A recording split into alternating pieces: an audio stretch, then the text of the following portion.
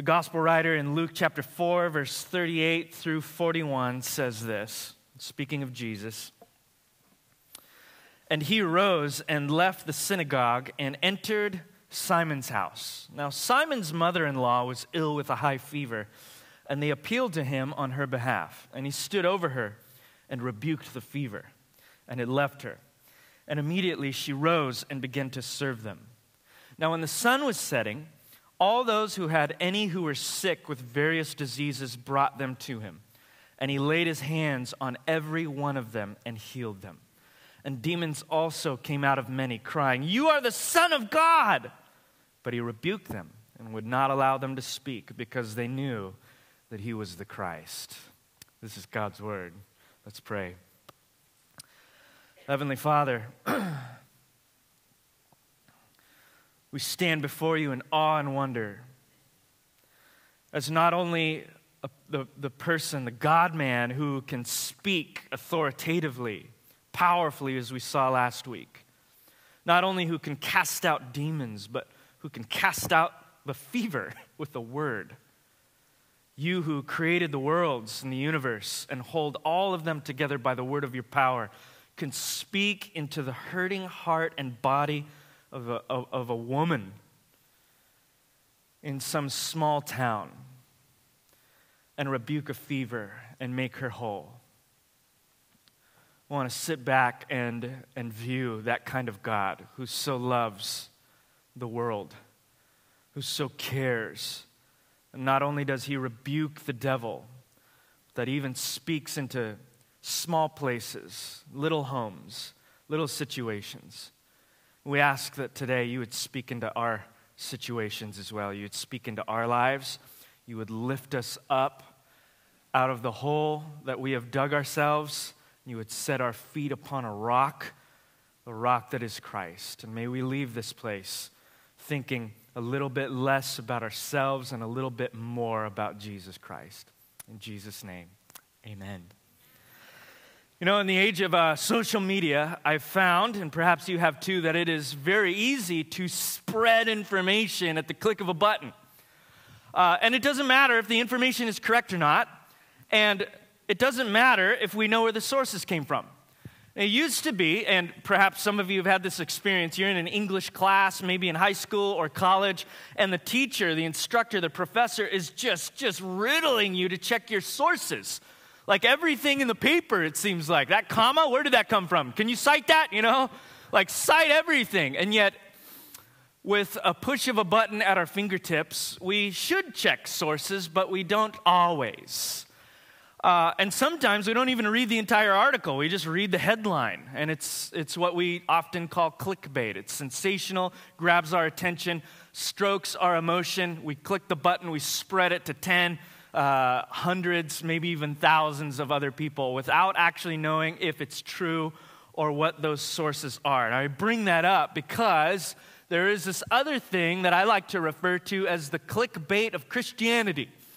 That is, that there are some sayings in the Christian world that don't actually come from the Bible. And some of them are hilarious.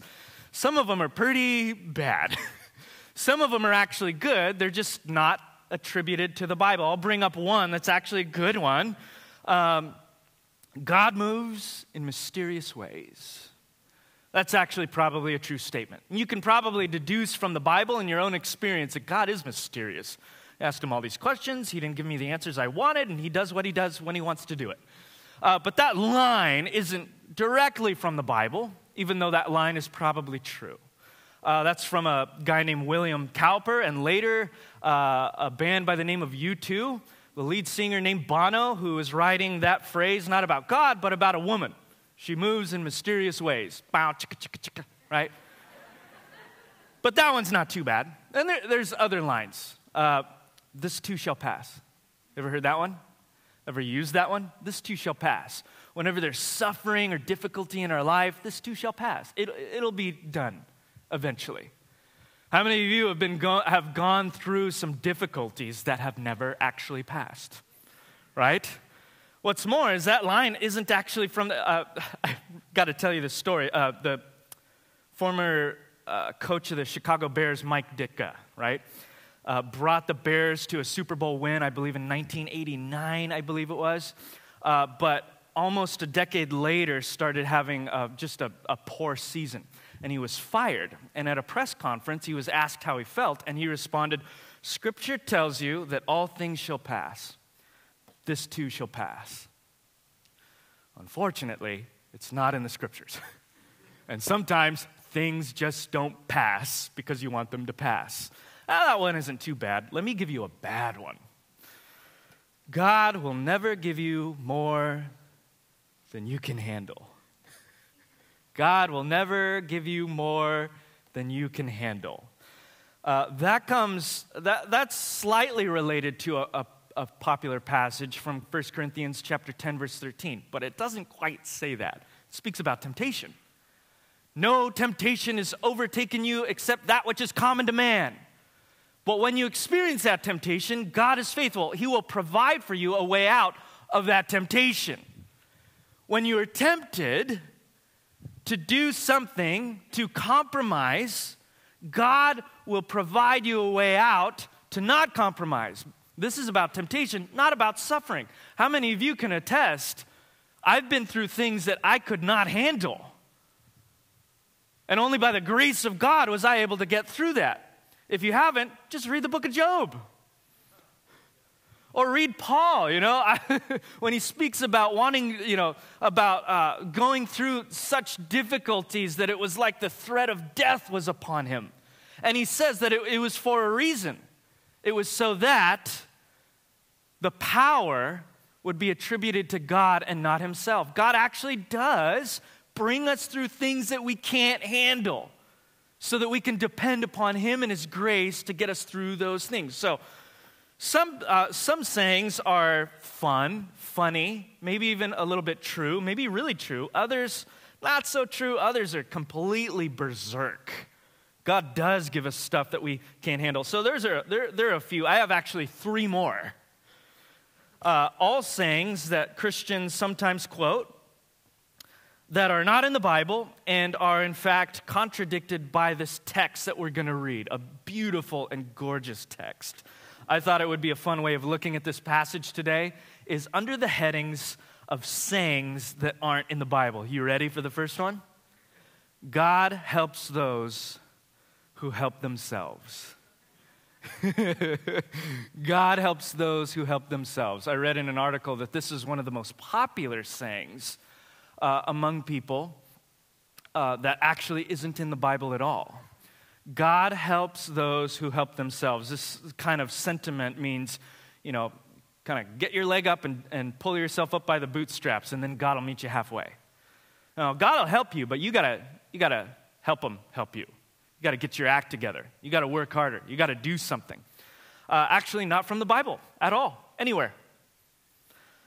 The earliest recording of the saying is actually from Aesop's fable, Hercules and the Wagoner. A man's wagon got stuck in a muddy road, and he prayed for Hercules to help.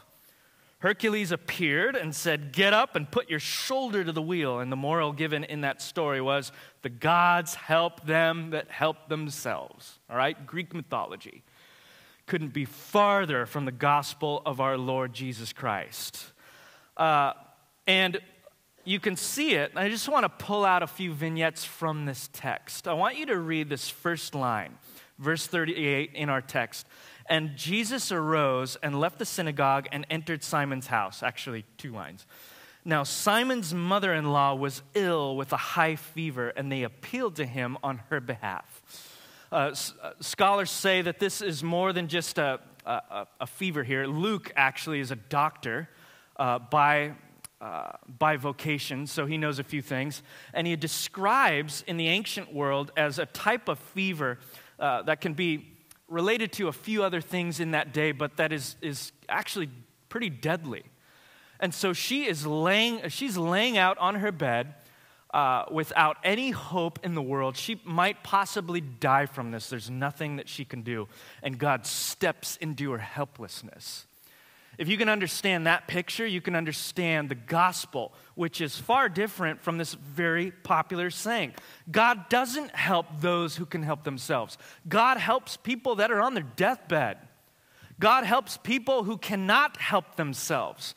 God helps people who are terminally ill. God helps people who have something in their body that they can't possibly deal with on their own. God helps people who are so down at the bottom of the barrel that they can't even can't even imagine how to even begin pulling themselves out. Those are the types of people that God loves to help. And you can move out as a launch pad from this text to see this all over the Bible. You never see anything about God helping people who are able to help themselves. What you see is the Beatitudes in Matthew 5. Blessed are the poor. Blessed are those who mourn. Blessed are those who are hungry. Blessed are those who are persecuted. Jesus' State of the Union address as he's inaugurating his kingdom. Who are the types of people that Jesus came to see? I have not come to those who have need, who are healthy. I'm a doctor who's come to those who are sick, as he would tell the Pharisees later on. Luke chapter 4, the Spirit of the Lord is upon me for a unique purpose, to meet those who are poor, to proclaim liberty to the captives, sight to the blind, liberty to the oppressed. So this is false. It's not true that God helps those who are able to help themselves. Rather, he helps those who are helpless.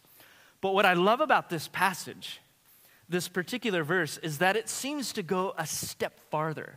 Not only does God help the helpless, it seems like he comes after people who aren't even looking for him in the first place.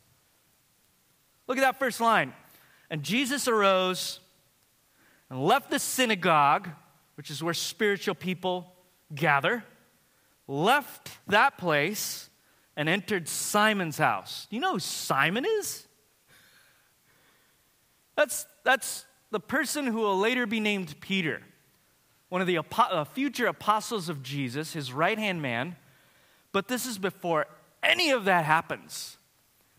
Jesus has not yet told him to cast down his nets. Jesus has not yet given him a miraculous display of power, catching all of those fish. We're going to hit all of that later. That's not happened yet. There are not yet crowds forming around Jesus out of popularity. For all intents and purposes, Simon, he might have heard about this guy, but that spark in his heart has not seemed to burn yet. He's not coming after Jesus at this point. It doesn't seem like. Jesus comes into his home before Simon starts coming after him. Not only does God help those who are helpless, sometimes he's working on them before they're even looking for him. This should give incredible comfort to those of you that have that person in your mind. And you're like, I just wish God would change that person. Maybe that person is right next to you and your elbow is just starting to creep over the armrest right now. You're like, husband, wife, girlfriend, boyfriend, son, daughter, parent, coworker, friend. I just wish God would work on them. If there's anything you can grab from this passage, sometimes God is working on people and you don't even see it. Sometimes God is working on you before you even begin looking for him or even noticing your need. God is working behind the scenes. And in this scene, before Simon even knows what's about to hit him in the years to come, Jesus walks into his living room. I think Jesus is walking into some of your living rooms this morning. I think he's been doing this maybe for days, maybe for weeks, waiting for you to turn around and to receive your healing. God's been working. God helps the helpless, not those who can help themselves. Second line. Ready for this one? This is one of my favorites. Cleanliness is next to godliness. And whatever, insert whatever you want to make it more relevant for you. Beauty is next to godliness. Honor is next to godliness. Esteem is next to godliness. Popularity is next to godliness. That which the world finds attractive is next to godliness. And so we place this otherworldly value on the things that the world values, and we begin chasing after those things. Cleanliness is next to godliness. Some of you are not clean. Some of us are not clean. We're listening to that and we're like, Not from the Bible. Thank God. It originated, this line, as an ancient Babylonian and Hebrew proverb but it became very popular during the Victorian era, go figure, after being revived by Sir Francis Bacon and John Wesley, but not from the Bible. And by the way, my son, Jude, proves this line absolutely false by every stretch of the imagination. God, this isn't in the Bible, but it should be. When God created dirt, he created it, and he said that it was very good. And then he created Jude, and he called them to be together. And when he said that dirt was good, Jude looked up at God and said, Amen. Yesterday, on my birthday, I gave Jude 4 baths before we ate dinner. He would look at this line and he would say, that is a heresy. Cleanliness is next to godliness. That is not true. Well, the Bible seems to say so as well in different ways. I want you to see this again from our text.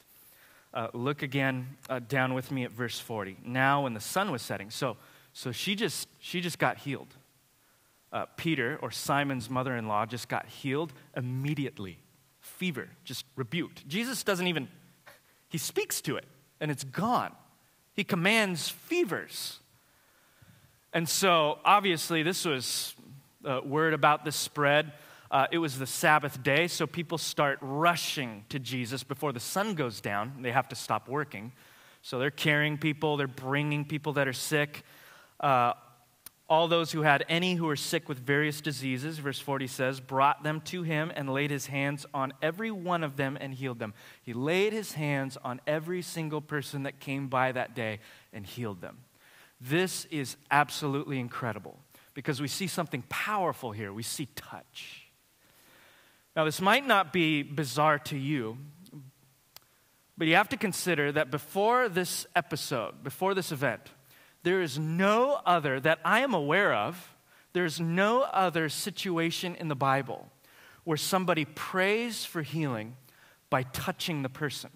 They pray, they ask God for things, but this is the first time in the Bible where we see that person actually laying hands on. And not just in the Bible, but from my, as much as I can possibly wrap my ability to read around, sources contemporary to the Bible, this is also Jewish sources, this was not a thing. This is a unique occurrence to Jesus.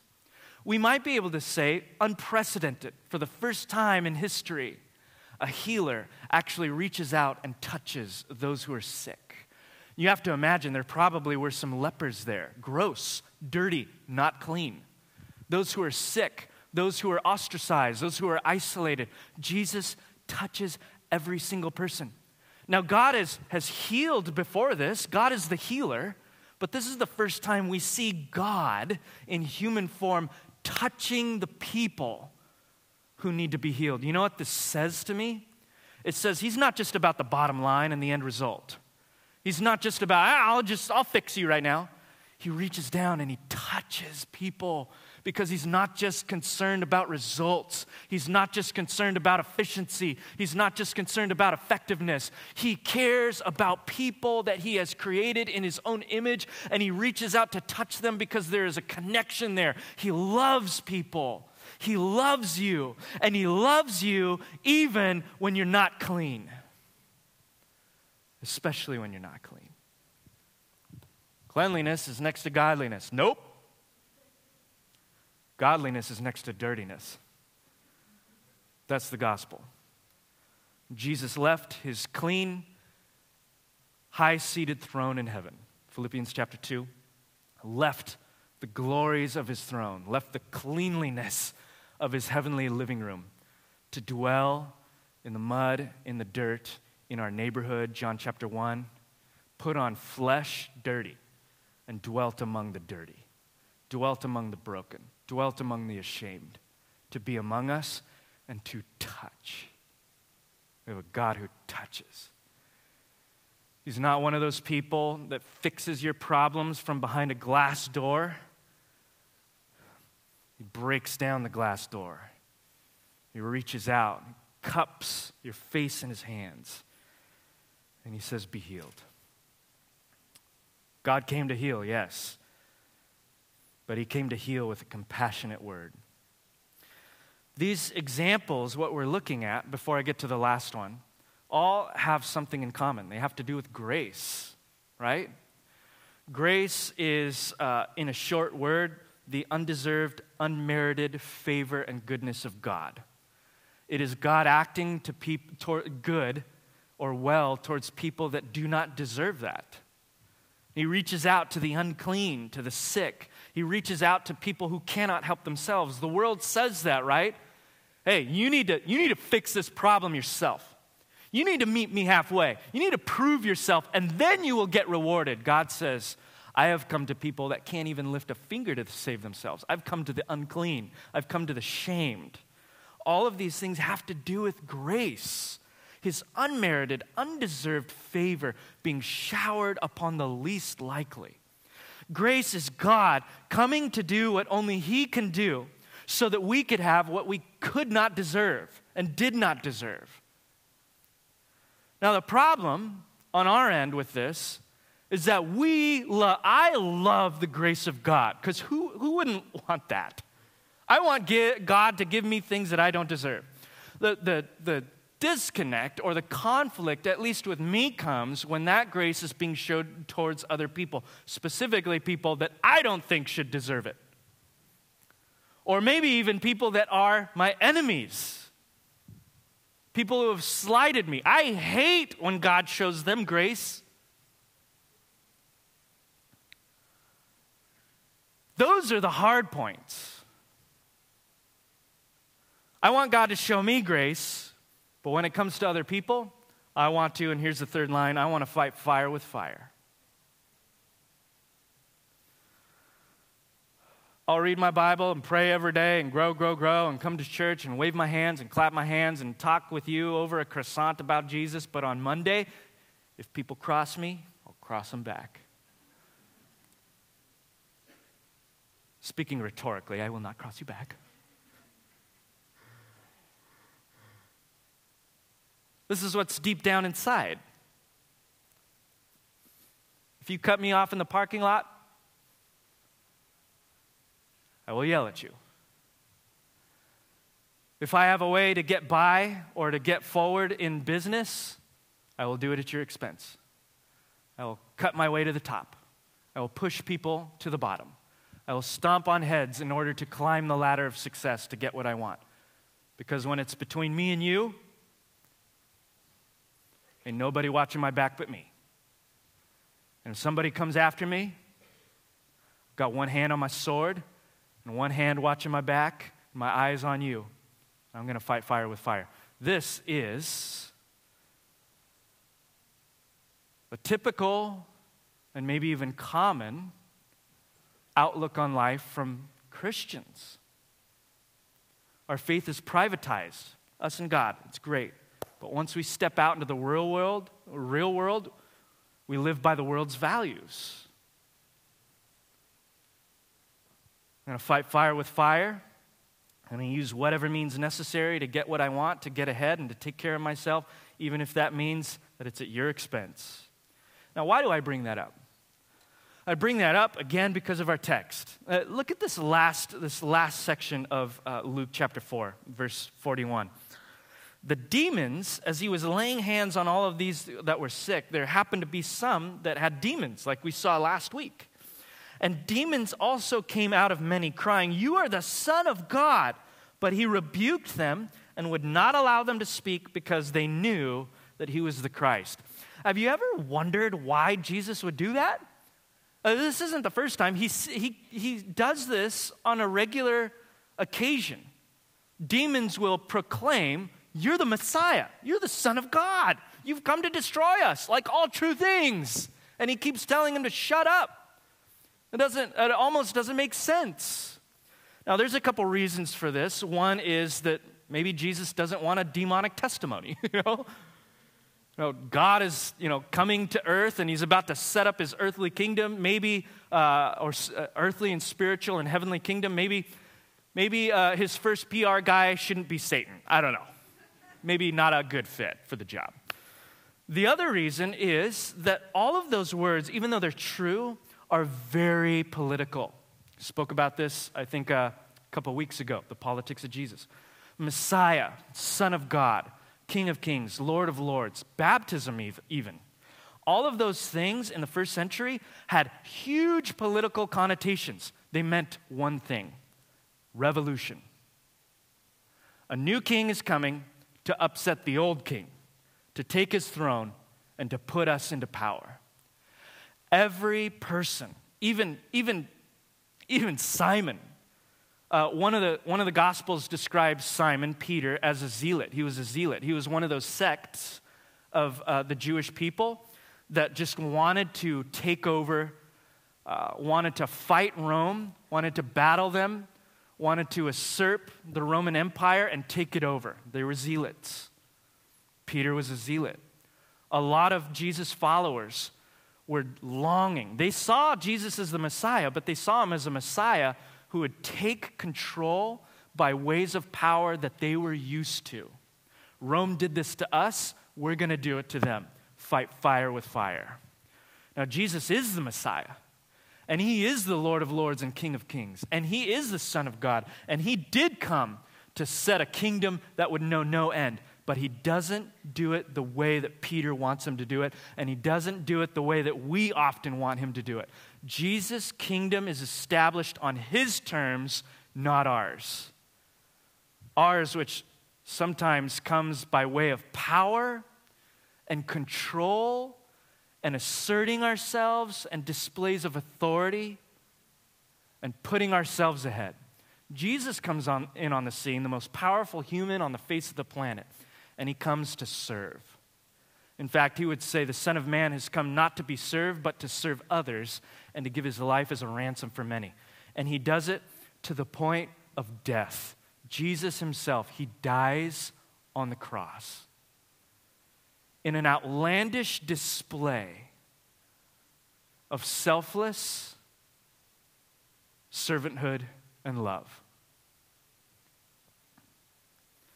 Isaiah chapter 53, verse 4 tells us, and this was hundreds of years before Jesus was born, the prophet said, "There's coming a servant, a suffering servant."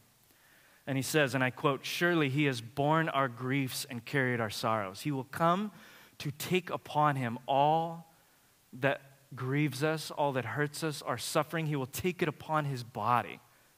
Speaking eventually about the cross. But look at that last line. "Yet we esteemed him stricken, smitten by God, and afflicted." You know what Isaiah is speaking about hundreds of years prior? He's saying, this guy is coming to do what God wants him to do, that is to suffer, even to the point of death.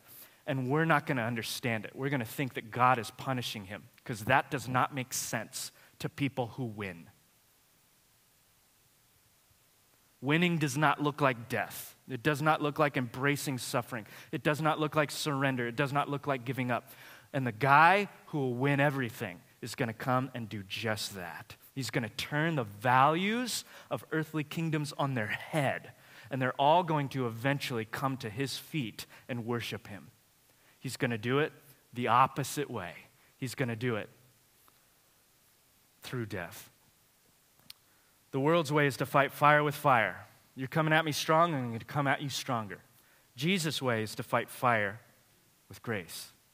That means that he shows grace not just to me, but to the people that I have a hard time with, to the people that I disagree with, to the people that contradict me and confront me, to the people that are inconveniences to me, to the people that I'd rather not be around. God loves them just as much as he loves me.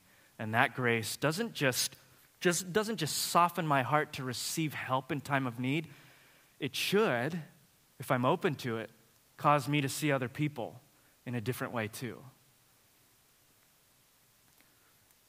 To see myself not just as a dirty, helpless person that God is willing to touch out of grace, but to see other people as worthy of touch too. The commonality in so many of these examples, these sayings, that the gospel contradicts, is that they are all, in one way or another, ways of saving ourselves. God helps those who save themselves. Cleanliness is next to godliness. Fight fire with fire. Take care of yourself. Or in other words, be good, clean your act up, get them before they get you. Be good, clean your act up, get it before it disappears. Where grace comes in, the grace of God, and says, I've not come to those who have it all together, or under the illusion that they have it all together. I've not come to those who are good and clean and strong and healthy in this world. I have come to those who are desperate enough for change and know and have the self-awareness to know that they can't fix themselves. And lo and behold, those types of people flock to Jesus in this chapter. And it's almost counterintuitive that those are the types of people that experience complete wholeness. Look at Peter's mama. She is immediately made whole. And what's her response, by the way? Immediately she rose and began to serve Jesus and everyone in the house. What a beautiful response to someone who has been made whole by Jesus Christ. Not because of anything that they were able to do for themselves, but by an act of sheer grace, who understands that, who sees that, immediately turns towards Jesus, says, I'm going to follow you, and here's a hamburger. Just starts making food for him. We can think of this as an offering of service and gratitude and worship. You might not be able to make a sandwich for Jesus today, but perhaps you can offer to him a sacrifice of praise, as Hebrews tells us. Perhaps what we need as a church right now is to stop being so self-sufficient. Stop trying to impress God. Stop trying to get our acts together and clean our lives up so that he'll be impressed with us, so that he'll accept us, so that other people will accept us. Perhaps what we need most, whether it's for the first time or for the 100th time, is to go back to the low point, to remember how far we have fallen, how far we have come, and to recognize how deeply we need a Savior to step into our living room when we weren't even looking for him in the first place. How deeply we need a Savior to step into our mess, to step into our filth, to step into our dirtiness, to step into our helplessness, and to open our eyes, to take off the shackles, to break the chains, to lift us up to where he is. Perhaps what we need right now more than anything is to remember the grace of God, who reached out when we could not reach up, set his foot down in our mess, and touched us. Maybe what we need more than anything this morning is a touch of God. But that touch comes to people who recognize their desperate, broken need for it in the first place.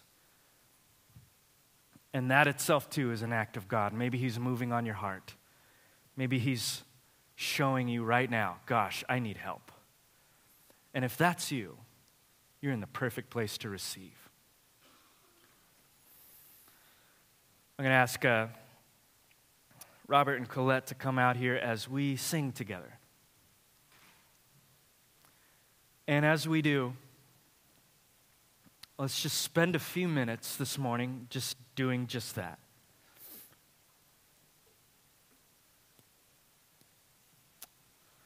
Asking ourselves, where in my life do I need a touch of God? Or maybe before it was, where in my life do I need to fix things? Where in my life do I need to improve? Where in my life do I need to get better? Where in my life do I need to do the right thing?